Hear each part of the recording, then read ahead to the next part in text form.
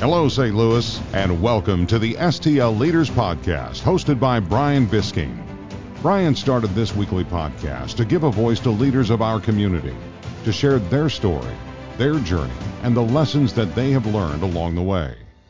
Brian grew up in a small town outside of St. Louis, where he watched his father run a small business and was always interested in how the leaders in his community got where they are. Whether it's a local business leader, a philanthropist, or a celebrity, these are your STL leaders.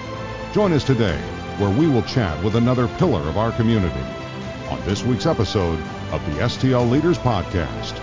And now, your host, Brian Bisking.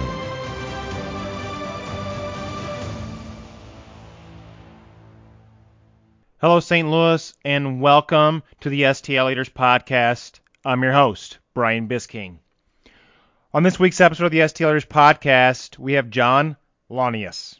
But before we get to this week's episode, I'd like to thank my four great sponsors. First, NWO IT Services, Synchrony HR, Inbound Blend Digital Marketing, and Enterprise Bank and Trust. On this week's episode, we have John Launius. John is the president of Vitsu Media here in St. Louis and the author of The Life and Times of Missouri's Charles Parsons, Between Art and War. John has a long background ranging from radio to tactical training with government contracts to now running Vitsu Media. John is a firm believer in the power of relationships, networking, and giving back to the community of St. Louis. John is on the board for several nonprofits here in St. Louis and gives back to the community in many ways. We will discuss all of this with him today. It is now my great honor to welcome John Launius to the show. John Launius, thank you so much for coming on the show today, man. I greatly appreciate it. Welcome. A pleasure to be here. Thanks so much, Brian. Absolutely. I always kind of start this show by giving my listeners a little background, but you and I met many Christmas, man. I feel like it was 5, 6, maybe 7 years ago at a networking event called Tip Club. Yep. And we just kind of kicked it off, and we've stayed in touch and grabbed lunch once or twice a year since then. And I've always enjoyed being around you, and you just got some amazing background to share. And I'm excited to kind of share that with our listeners today. Well, Brian, thank you so much. And I love what you're doing because there are so many great leaders in St. Louis that, I think your platform is going to give a great space for people to share what they're doing and working on. Yeah, well, I don't know if you remember this, but pre-COVID, you and I had lunch downtown. You had just moved in. Vitsu had just moved into their new space, and we had lunch, and I kind of was tossing out the idea at that point. And me and you kind of even talked about me doing something like this. And at that point, I wasn't sure if I was going to do quick videos with leaders in our community or kind of what I was going to do. And then I settled on doing a podcast. But kind of you were some of the inspiration behind this. Well, I appreciate it. I mean, here's what I love about podcasting versus video. And obviously, I love video because of Vitsu Media. But what's great about the podcasting is that as a guy who started in radio in 1993, we can listen to these things really wherever we want. And, for me, I drive into downtown St. Louis every day. It takes an hour in and an hour back. And so, I'm listening to your great guests, and you're doing a fantastic job. Well, thank you, sir. Thank you. You touched there a little bit about radio, so let's dive in. Talk to me about growing up, where you grew up. Your background is extremely fascinating to me, and so let's tell our guests a little bit about your background, and then we'll dive into Vitsu here in a minute. Sure. Okay. Well, my parents divorced when I was 5, and I was primarily raised by my mother and taught early on by her to ensure the care of my brother, who's a person with a mental disability. And the reason why that I share that is because my brother has made me a better person. And I'm just so fortunate and thankful for him and the experiences that he's given me that have given me a compassionate outlook, I think, on everything. And I think has made me a better leader in every area where I focus. In my kind of early teens, I obviously grew up in the suburbs of St. Louis. But what's interesting is I would spend my weekends in the city with my childhood friend Joe Moscas, who would eventually become my radio partner when we joined the original staff of 105.7 The Point in the spring of 1993. And if I look at, really my influences when I was growing up, is that I would say my biggest influences in my development was, of course, my mother, my grandfather, from a philosophical and spiritual perspective, and then my father, who provided me valuable experiences like flying lessons. He's passed on now, but one of my favorite quotes from him, when I was about 14, he said, "You're going to learn how to fly an airplane before you drive, because if you die before you're 16, I'll have nothing to worry about going forward." And and so learning to fly at a young age really taught me lessons that continue to deliver valuable dividends today. Yeah. Wow. I think that's pretty neat. Pretty cool little story there. So radio, I knew about that, but share our guest, how was that experience like? Well, if I kind of look at the evolution of my career path, from 1993 to 2001, I worked in radio at 105.7 The Point, and then toward the end of that, I was also at 97.1 FM The Talk. When I was not in radio, I owned an importing and exporting and retail business called the Old Kyoto Incense Company, and I also worked as a media consultant. And so, kind of leading up to some of the more interesting background you've alluded at before, is that around the mid 1990s, I had ownership in a defensive tactics company that taught military, government, police, and private groups differing levels of what is known as a use of force policy. And so the work of defensive tactics and contracts with the U.S. Air Force and personnel from numerous intelligence agencies would set the stage for my new chapter after 9/11. And you and I have chatted about this before, but after 9/11, I was recruited by the Boeing training team initially to serve as a counterterrorism expert around our nation's airports. I would then move on to positions with the Lockheed Martin training team and also SRA International, which is now known as CSRA. I served in a number of counterterrorism roles and contracts supporting numerous government agencies. So, and we're not even at Vidzu yet, right? Right. So there was a stop just before that. So after an extraordinary journey of 5 years working with some of the most, I say, incredible people I've ever met, including the main former DEA agent who broke the French connection when he was in Marseille, France, this agent was a great mentor to me. And if you're unfamiliar with the story, you can seek out the movie The French Connection, the 1971 movie starring Gene Hackman.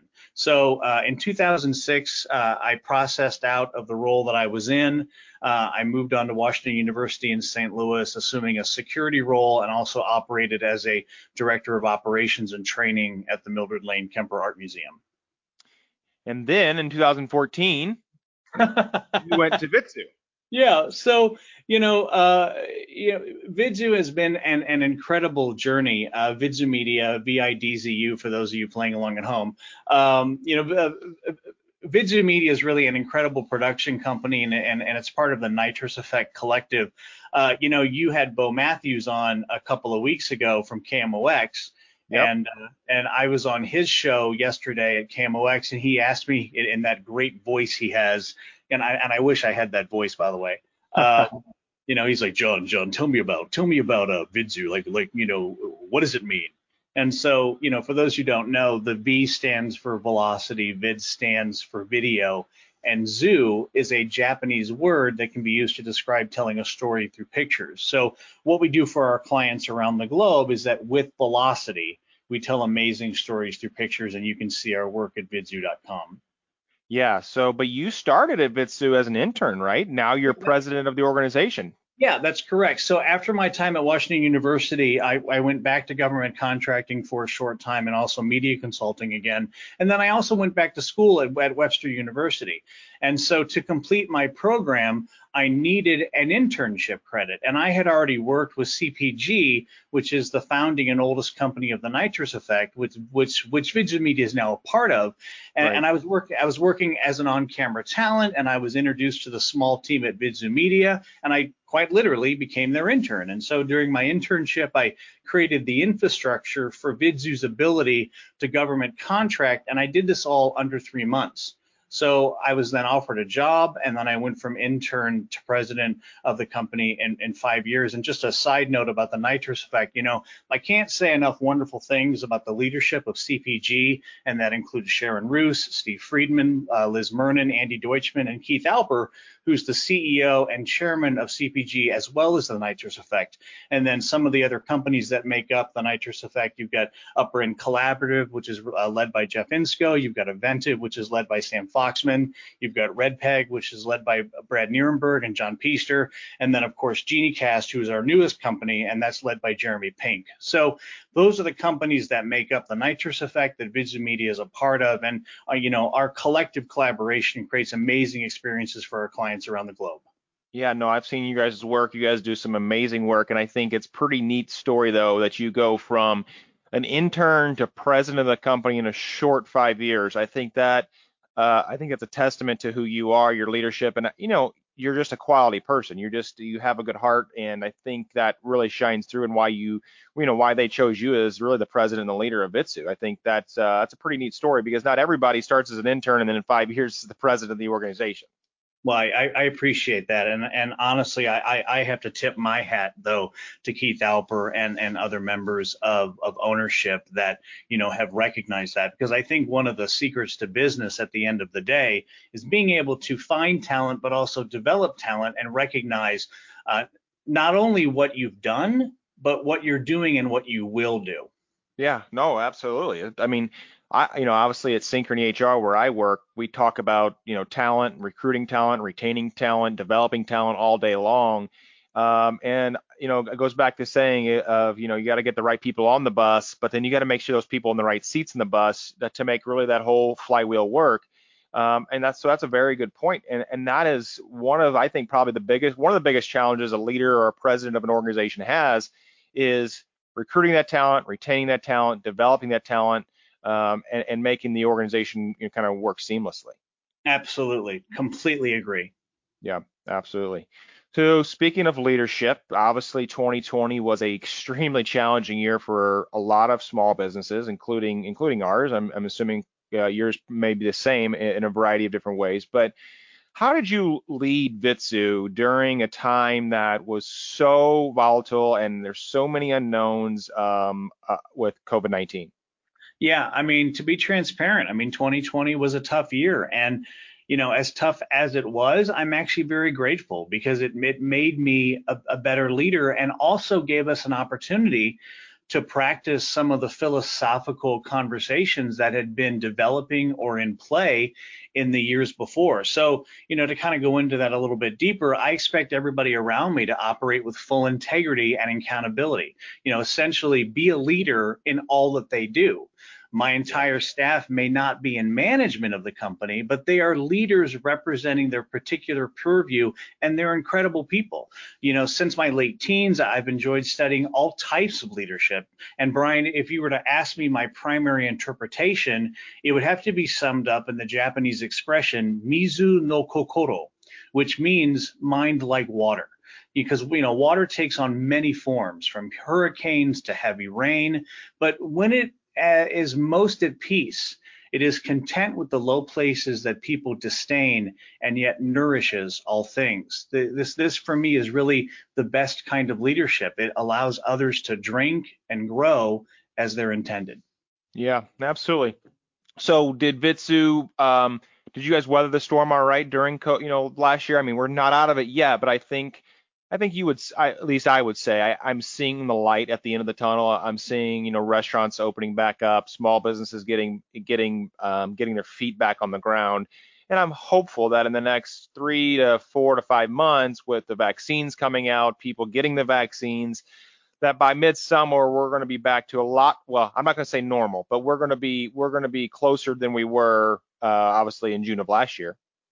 Yeah, to speak specifically, we had we had a decent year. And I think a lot of that is from the trust of our clients and the fact that we pivoted. Yeah. We've all, across the Nitrous Effect, not just Vidzu, but our powerful collaboration of solutions for our clients allowed us to shift and pivot very quickly to allow virtual, celebrations. I mean, you may have seen our Rise Up for Heroes program that was on NBC, as well as PBS. I mean, it had a whole list of, St. Louis connected stars like John Hamm and Ellie Kemper. And I mean, I could keep naming all that, but, we as the Nitrous Effect, made a collective effort to say, we're gonna highlight and show the amazing impact that our healthcare workers made to our community and are still making. And Yeah. 100 years from now, when people look back at 2020, that's one of the pieces of content that I say is going to live beyond this time now, and they're going to see, how we came together on many levels. Yeah, no, I absolutely agree with that. I think there's been a lot of heroes during this challenging time. Everything from even the people that you probably don't even think about, but the lady who is working the counter at the Schnucks here in St. Louis, who's checking out to give you your groceries, all the way to the nurses at the hospital, to the police officers out protecting our cities, to the firefighters, to the medical and ambulance workers. I mean, there's so many heroes that have really come together during 2021 for the betterment of our country, and so I think that's pretty neat that you guys did that. Well, thank you very much, and I agree completely with you. And now for a quick break, we bring in our sponsor, Enterprise Bank and Trust, member FDIC. Enterprise Bank and Trust knows that every business and every person is unique. That's why they get to know you in a way that the large financial institutions don't. They are our banking partner here at the STL Leaders Podcast, and I highly recommend that you check them out. To learn more, visit enterprisebank.com. And now, back to this week's episode of the STL Leaders Podcast. So let's dive into something that I found very interesting about you. I know that you kind of have a history background. You love history. I can tell that. You like Japanese history too. I know that. But you decided to write a book. And so tell us about the book, why you wrote it, and what the passion to write it was. Sure. So in February of 2020, I released my now 5-star rated best-selling book, The Life and Times of Missouri's Charles Parsons Between Art and War. Charles Parsons, he lived from 1824 to 1905, and he traveled from New York to St. Louis with some stops on the way in other cities in the Midwest. But he was a St. Louis-based banker, businessman, political activist, Union Civil War quartermaster and colonel, author, world traveler, and also an art collector. He was one of the men who supported and grew the first art museum west of the Mississippi that would eventually become the St. Louis Art Museum, as well as the Mildred Lane Kemper Art Museum on the campus of Washington University in St. Louis. Have you ever seen the mummies that are at the St. Louis Art Museum? I personally have not. I have never even been to the art museum. What? All right. Listen, we're gonna organize an entire group at some point this year, and we're gonna broadcast your show live from the St. Louis Art Museum. How about that? That'd be fun. That'd be a lot of fun. I'm down for that. Well, for those who have seen the mummies that are on display at the St. Louis Art Museum, Charles Parsons purchased those personally in Egypt in 1894 for Washington University in St. Louis, and he wanted them for research and also public display. And so, to kind of talk a little more about the book, I mean, what's been neat is that since its release, it's found thousands of readers. Fontbonne University has added it to their curriculum. The videos from my Parsons Book YouTube channel are a part of a permanent display at the Carnegie Historical Museum, as well as their 3D version of the museum, which is totally cool. That is cool. Yeah, and also there's a second edition of the book already underway, and it should be out by the end of the year, as well as the audiobook. So, if you want a first edition, Brian, I would act fast and I would seek out your local bookstores or your online retailers. So your earlier question about the drive to write the book. So it really Like Go ahead. what made you decide to write a book about Charles Parsons? Like where did that come from? And then how there had to be some passion there or something that made you want to just spend hours upon hours to research and write this book. Yeah, well, actually, research was 10 years, just to be quite honest. And 10 years to yeah, research and write this book. yeah. All right. So the drive to write the book is a story that I tell in full in the preface of the book. But as a person who has studied numerous martial arts styles and the Japanese culture, as well as the incense culture of Japan since I was 9 years old, in 2007, we as staffers of the Mildred Lane Kemper Art Museum were able to get our first look at the full remaining artifacts of Charles Parsons held at the museum. In the artifact collection of Charles Parsons, distinct from his painting collection, which is incredible, there's a Tokugawa Japanese incense burner that had been mislabeled as a bowl since 1922, when the collection finally came into the full possession of the university after the death of Charles Parsons and his nephew, Charles Parsons Pettis, which I explained in the book. But I was standing next to my boss at the time, Sabina Ekman, who's the William T. Kemper Director and Chief Curator of the Mildred Lane Kemper Art Museum at Washington University, and I shared with her that the incense burner was not a bowl like the accession card said, but it was actually an Edo period, which took place between 1603 and 1867. It was an Edo period incense burner. And, she told me to write an essay and really prove it. That's exactly what she said. She said, prove it. And so, this essay on the history, culture, and iconography of the burner was the jumping off point to tell the amazing life story of Charles Parsons. This essay is also the main source of Chapter 9, where I discuss the incense burner and other Japanese incense artifacts that Charles Parsons collected that were also mislabeled. And so the record of the incense burner and a number of other artifacts have been corrected in the records of the museum. And I'll tell you, Brian, I can't say enough about how appreciative I am to work with the excellent staff at the Mildred Lane Kemper Art Museum, as well as having their support on the book. I'm so grateful on so many levels, and I would invite everybody when the pandemic is over to visit their museum and their wonderful full collection and special exhibitions. No, that's really neat. That's a really neat story. I still am kind of taken back here by it took 10 years of research. So let me ask you this.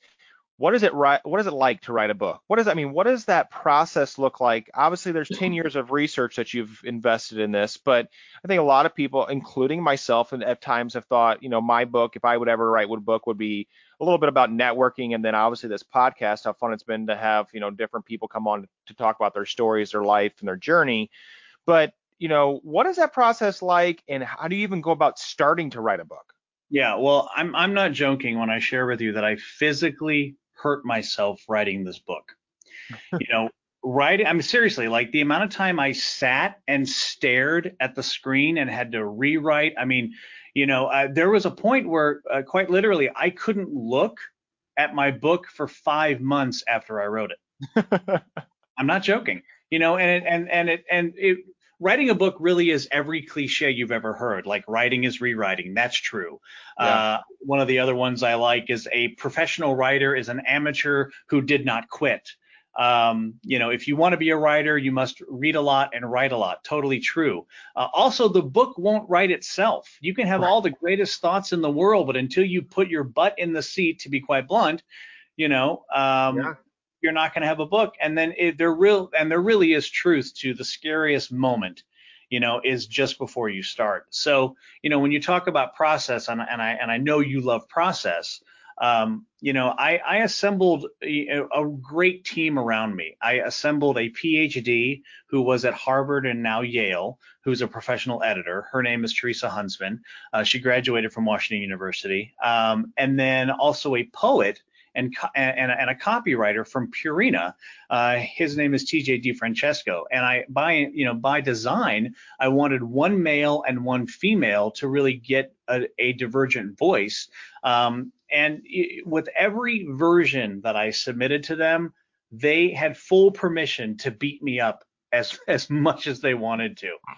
And very quickly, it made me a much better writer, and it also created lifelong friendships. And I think the best lesson when you talk about writing a book is that no one writes anything in a vacuum that sees the light of day. Yeah.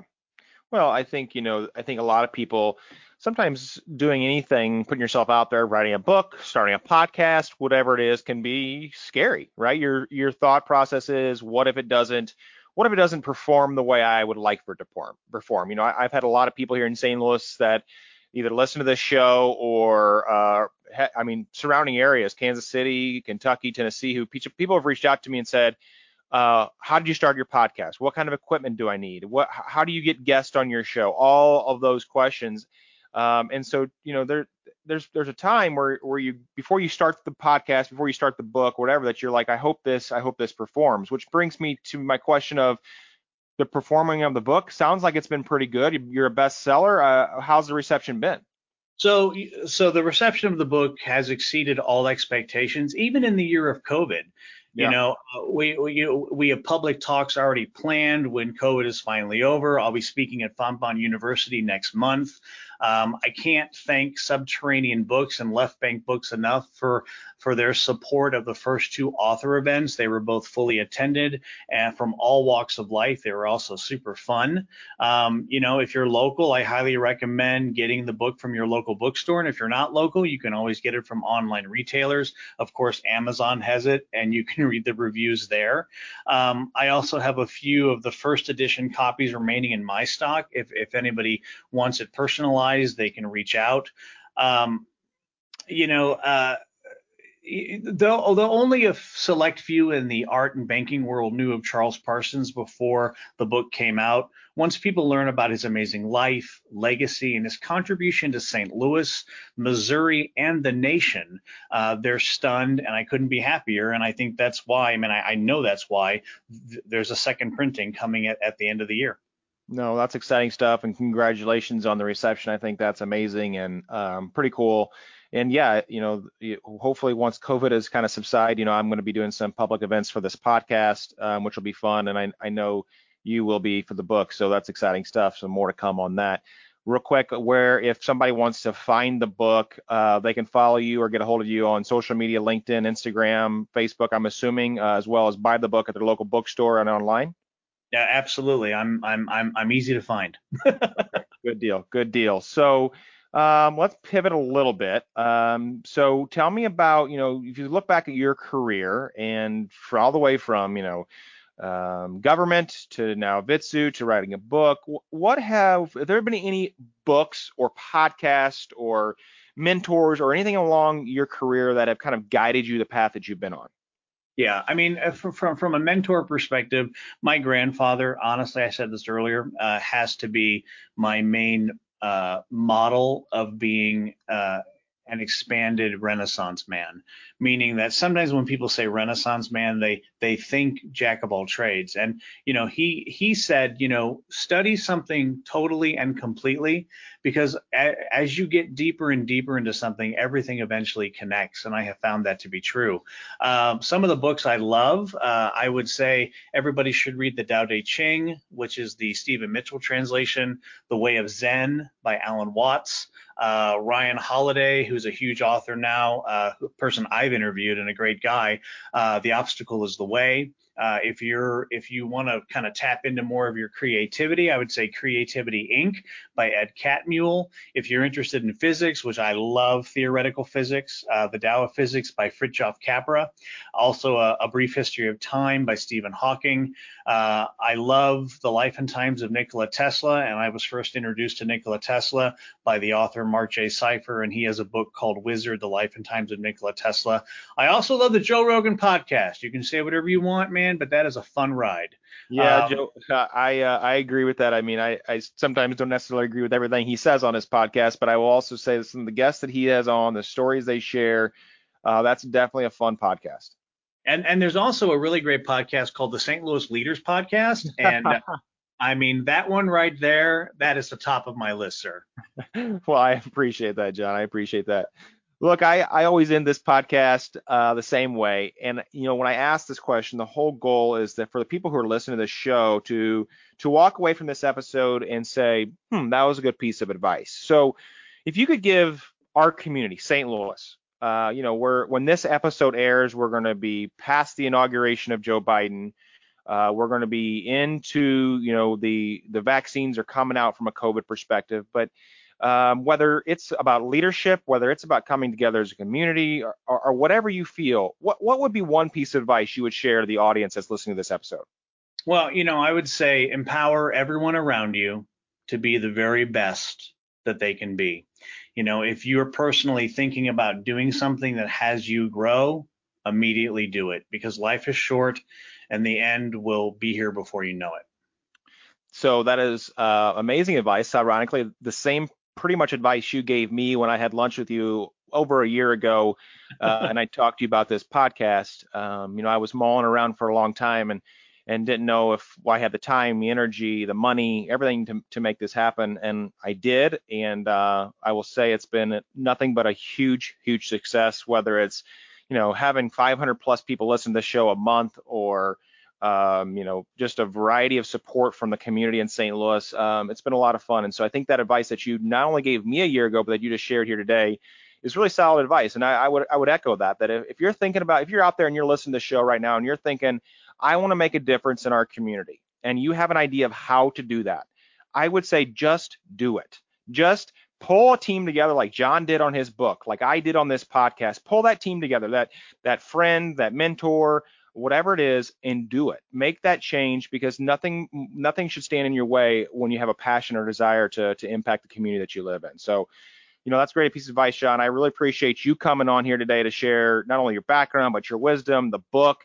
Real quick, just out of curiosity, is there any relation to Charles Parsons, to our Governor Parsons? Nope. There's an S that's missing. An S. Okay. All right. When you talk about the community, can I talk really briefly about how I support the community? Absolutely. Yeah. Absolutely. Well, I just wanted to, when you're talking about community, St. Louis means everything to me now. Before I was a government contractor, I couldn't wait to leave St. Louis, to be quite honest. But after living and staying for an extended period of time in almost every major city in the country, with stops in many of our U.S. possessions, I love St. Louis, and I'm excited for what is being created here. I invite people to maybe get involved in some of the organizations I'm involved in. For example, I volunteer my time with numerous nonprofits. I'm the host and MC for the yearly Kids in the Middle Gala and other events. Kids in the Middle is a stellar organization that empowers children, parents, and families during and after divorce through counseling, education, and support. I can't say enough about CEO Katie Pinter Walters. Her team is just fantastic. I'm also joining the board of the Safety Council of Greater St. Louis this year. Executive Director Mary Beth Proust is incredible, along with her team.